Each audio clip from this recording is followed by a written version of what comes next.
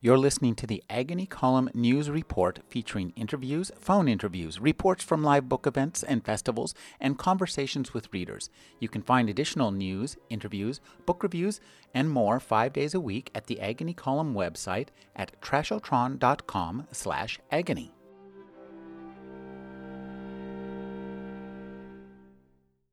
Alan Cheuse is a book critic for NPR's All Things Considered, a writer and a novelist. His latest novel is To Catch the Lightning. His newest book is a collection of travel essays titled A Trance After Breakfast. Thank you for joining me, Alan. Again, my pleasure, Rick. We have three very interesting books to talk about today. I think we're back in a much more literary mode. And positive. Yes. Positive today. Joyce Carol Oates' Little Bird of Heaven. She's back in her Eden County, New York.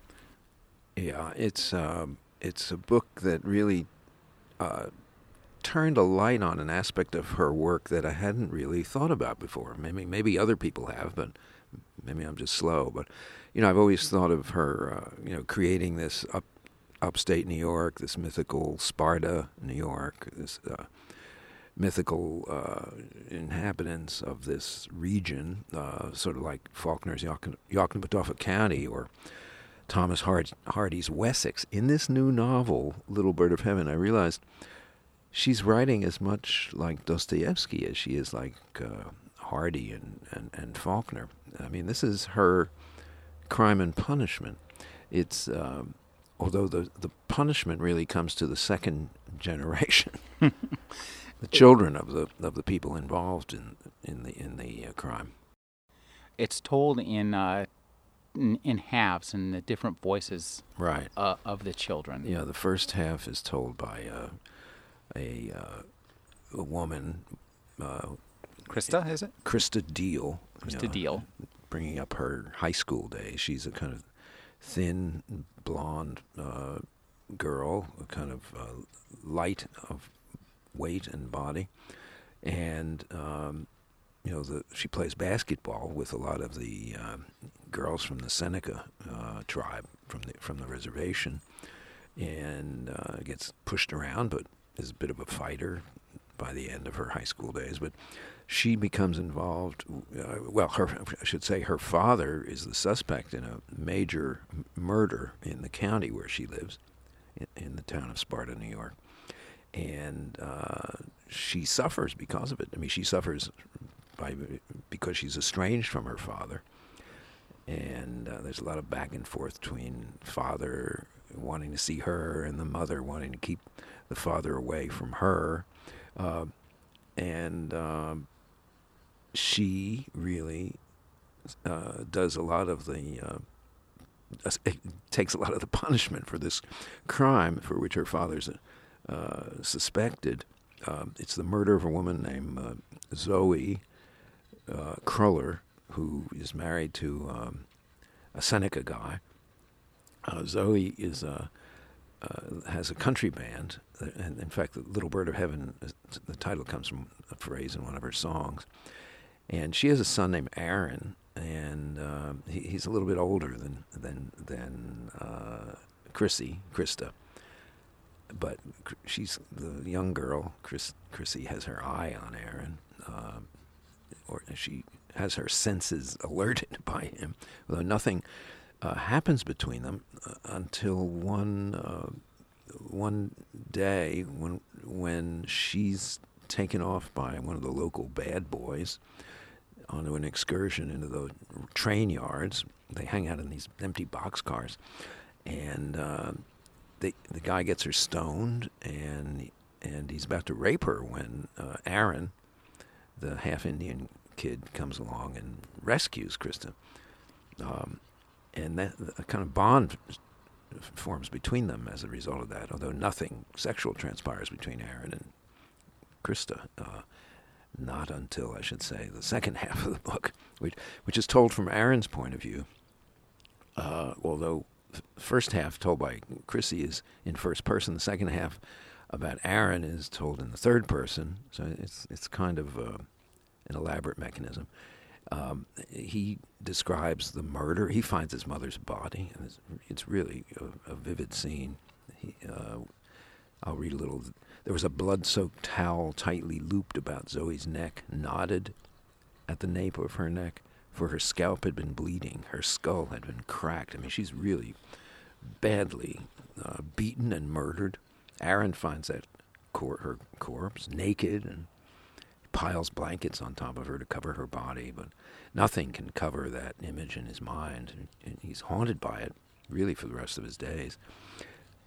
And towards the end of the novel, Krista comes back as a narrator, as the main character, and we discover this bond that she's always felt for Aaron blooms into an assignation. I don't want to give away too many of the details, and if anybody hates to know what happens at the end of a novel, don't listen, hold your ears. But it's not, this isn't a novel where, you want to know what happens. It's much closer to tragedy in that you want to know why what happens. So there is, let me backtrack and say, in Oates' novel, What I Lived For, where the main character is an upstate New York real estate salesman, there is about an 8-page male orgasm that Oates describes. 8 pages, guys. 8 pages. Holy cow, boy, we can all learn something from her. Yeah, right. I mean, for most of us, it's about a paragraph. And in this novel, there is the most astonishing couple of pages on motel sex that you'll ever read in the work of any American novelist, high or low. So, it's the novel's worth reading just for that, but it's obviously worth reading for this amazing depiction of American, basically proletarian or working class life that Oates presents. I mean, she is the poet of the American lumpen proletariat, and she celebrates the agony and the misery in which most people live when they're below the radar of the middle class. One of the things that she does quite well is to using like these intense scenes of violence and sex. She really atmosphere in the suburbs. I mean, it's not the most gothic setting in the world, yet she's turns these little tract houses into remote Castle Eries where the passions run high. Well, I don't know. I disagree slightly with calling it gothic. I mean, that's why I invoke Faulkner. I mean, the violence is more Faulknerian, but it's all. But I also invoke Dostoevsky. I mean, and finally, I see in this novel she's writing about the trauma of suffering violence as a lower class American, and somehow the way in which this violence is expiated at the end. I'm not sure many of the characters gain, but the novel certainly gains. Maybe the novel is the place where they find redemption in the minds of the reader. But she focuses on violence in American life in a way that very few serious American writers do these days. Most male writers sort of dance around it because they don't want to be known as macho, violent exploitators. But she faces it. She looks into the eyes of the ugly scowl of American violence and describes what she sees. As does Thomas Pynchon in his own rather different manner with his newest book, Inherent Vice. This is a noir mystery from Mr. Pynchon, which is not what we expect, is it? Yeah, and I was really pleasantly surprised. I mean, the last couple of books of, what Henry James once described Tolstoy's work as loose, baggy monsters, but after Mason and Dixon, I mean, I love Gravity's Rainbow, but after Mason and Dixon, I just did not look forward to a new Pynchon novel very much. Even though I faithfully read all the way through these last couple of huge books. But this new one it's as though he's gone to singing school. It's a pastiche of, as you say, a noir detective novel set in L.A., in the late 60s, early 70s. And I just love the way he's composed it. It's kind of musical. Here, let me read the opening here. She came along the alley and up the back steps the way she always used to. Doc, this is Doc Sportello, who's the private eye. Doc hadn't seen her for over a year. Nobody had. Back then it was always sandals, bottom half of a flower print bikini, faded Country Joe in the fish t-shirt. Tonight, she was all in Flatland gear, hair a lot shorter than he remembered, looking just like she swore she'd never look. I mean, those are lovely sentences that he lays down here. And they're not pretentious, they're direct, they just pull you into the story. It's a wonderful story too. It's really it's an interesting tweeze on the noir setting. You have L.A. and you have a kind of a real estate conspiracy in the backdrop. This is familiar Chandler-esque territory, right? Plus overlaid by this larger Pynchonian conspiracy of this group, this kind of Oriental menace that is in charge of the drug trade for most of the world, it seems, all focused on a big yacht that they have anchored out in L.A. Harbor.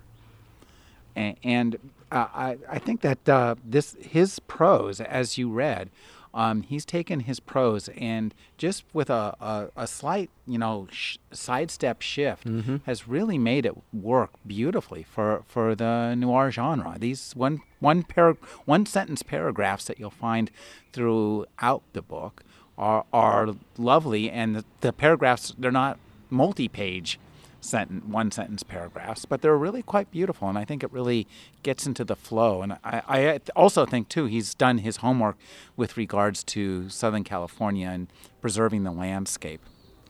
Yeah, and I mean we're invoking musical tonality here, but in fact, he's always interpolated little songs and lyrics and such in almost all of his novels. Really works here. Yeah. Kind of even better than the way J.P. Donlevy does it. He's got a kind of proto-Beatles discography here. There's a kind of proto-Beatles group that works its way through the novel. They're characters who make their mark by destroying whatever house they happen to be living in. And he includes these songs that he's created for the novel. I mean, black surf music. I mean, that's funny. The song "Soul Gidget" by a group called Meatball Flag. I'll say it, huh? Yeah, let's hear it. I like that one. Who's that strolling down the street, high heel flip-flops on her feet? Always got a great big smile, never gets popped by a juvenile. Who is it? Minor seventh guitar fill. Soul Gidget. Who never worries about her karma? Who be that signifying on your mama? Out there looking so bad and big like Sandra Dee in some afro wig. Who is it? Soul Gidget. Surf's up. Soul Gidget's there. Get that patchouli all in her hair. Down in Hermosa, she's running wild. Back in South Central, she's just a child. Who is it? Soul Gidget. I mean, this is wonderfully comic stuff. And not surprisingly, it's being shopped around for a movie. Is that right? Oh, absolutely. Yeah, that ARC you have over there is making the rounds in Hollywood, and I hope they do something with it. I think it could be really a lot of fun. A Pynchon movie. Pynchon movie. It's kind of like contradiction in terms, isn't it? Right. But I think you could do something with this. I mean, it has enough cohesion and. Yeah, you'd have to. You could do this as a kind of proto-musical. Just shift the set slightly off to the right or left. But I mean, I don't know. Maybe since the governor of California has now said he wasn't entirely opposed to legalizing marijuana. I guess he's thinking about the taxes that would bring in. Maybe this movie, a soundstage filled with smoke, because everybody smokes in this novel. In fact. Doc Sportello's office, his detective's office, was it called LSD? Yeah, LSD Investigations, is it? Right. The whole book is just filled with drugs And sex and rock and roll. That's a good, always an effective combination. Eh? Maybe they can do the Smoke It edition with this, where you read a page and then roll a joint. Yeah, I'm sure there are many games that you can make up for this. I don't think the radio station is either supports or disavows this statement, does it?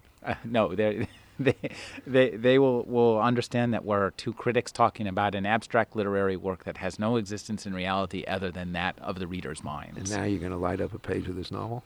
I might use it to light up something else. And speaking of novels that would are books at least that benefit from or at least suggest the altered states of reality, David Eagleman's Some. You really like this. I wanted to like it a lot, but it kind of left me cold. I mean, it's got the makings of some real work of genius, right? He's a neurological surgeon, right? Neuroscientist, yeah. Neuroscientist, and he knows a lot.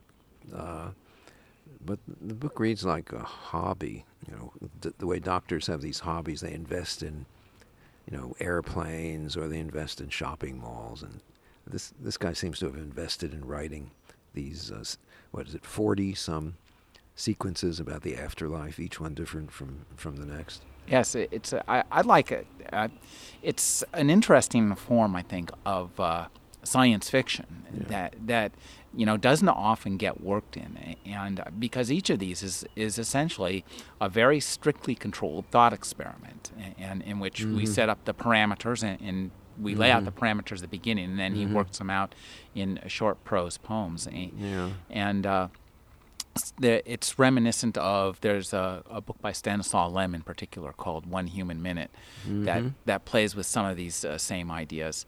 And one of the things I think that was interesting about this was when you set up these kind of thought experiments, there's a certain kind of lack of affect to it, so that he can talk about things that would otherwise be fairly upsetting to people. These are visions of the afterlife. This is a direct assault on religion in many ways, right.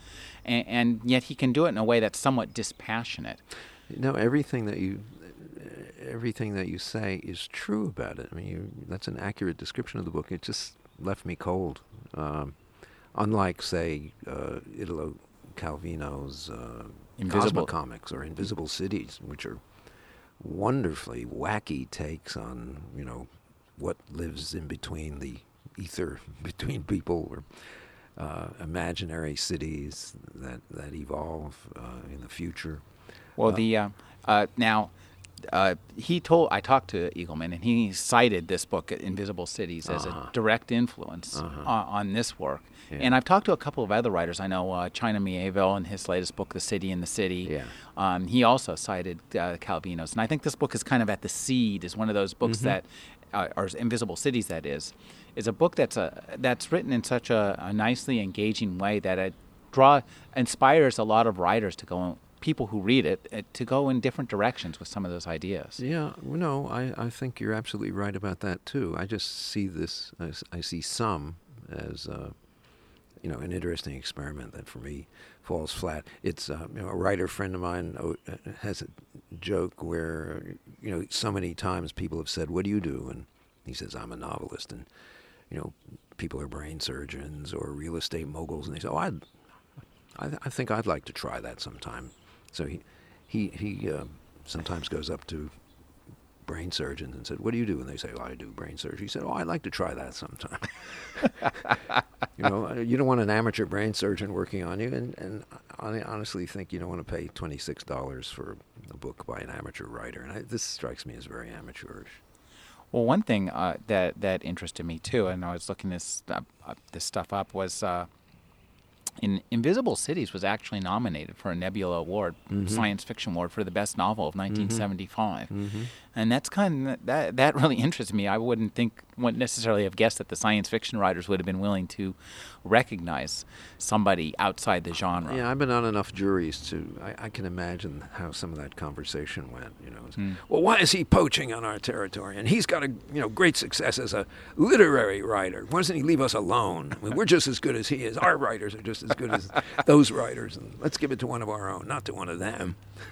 Yeah, and I also had some of those thoughts about Inherent Vice, and this is yet another example. And this sometimes can turn out very badly when a literary writer decides to say, "Oh, I can write a genre fiction. Anybody can write genre fiction," Right. and that doesn't always turn out to be the happiest truth. You're certainly right about that. I mean, James Jones tried to write a detective novel, didn't do very well, but Pynchon is. I mean, he's celebrating Southern California culture. He happens to be working in the noir genre, or doing a pastiche of the noir genre. And he has a lot of fun doing it. I think people who pick up the Pynchon book will be quite entertained, no matter what direction they're coming from, either the literary or the genre fiction aspect. I mean, big Pynchon fans will be thrilled to know that it's under 400 pages long. Right. And it's not a multi-month commitment. Right, and people new to Pynchon will find a delightful way of gaining entry into his wacky imagination, filled with music and pot smoke and pirates and just all sorts of wonderful things. It really is kind of like an inspired musical in his head, isn't it? I've been speaking with Alan Shoes. He's the book critic for NPR's All Things Considered, a writer and a novelist. His latest novel is To Catch the Lightning. His newest book is a collection of travel essays titled A Trance After Breakfast. We talked about Joyce Carol Oates' forthcoming novel, Little Bird of Heaven, Thomas Pynchon's novel, Inherent Vice, and David Eagleman's Sum. Thank you for joining me, Alan. Great pleasure, Rick.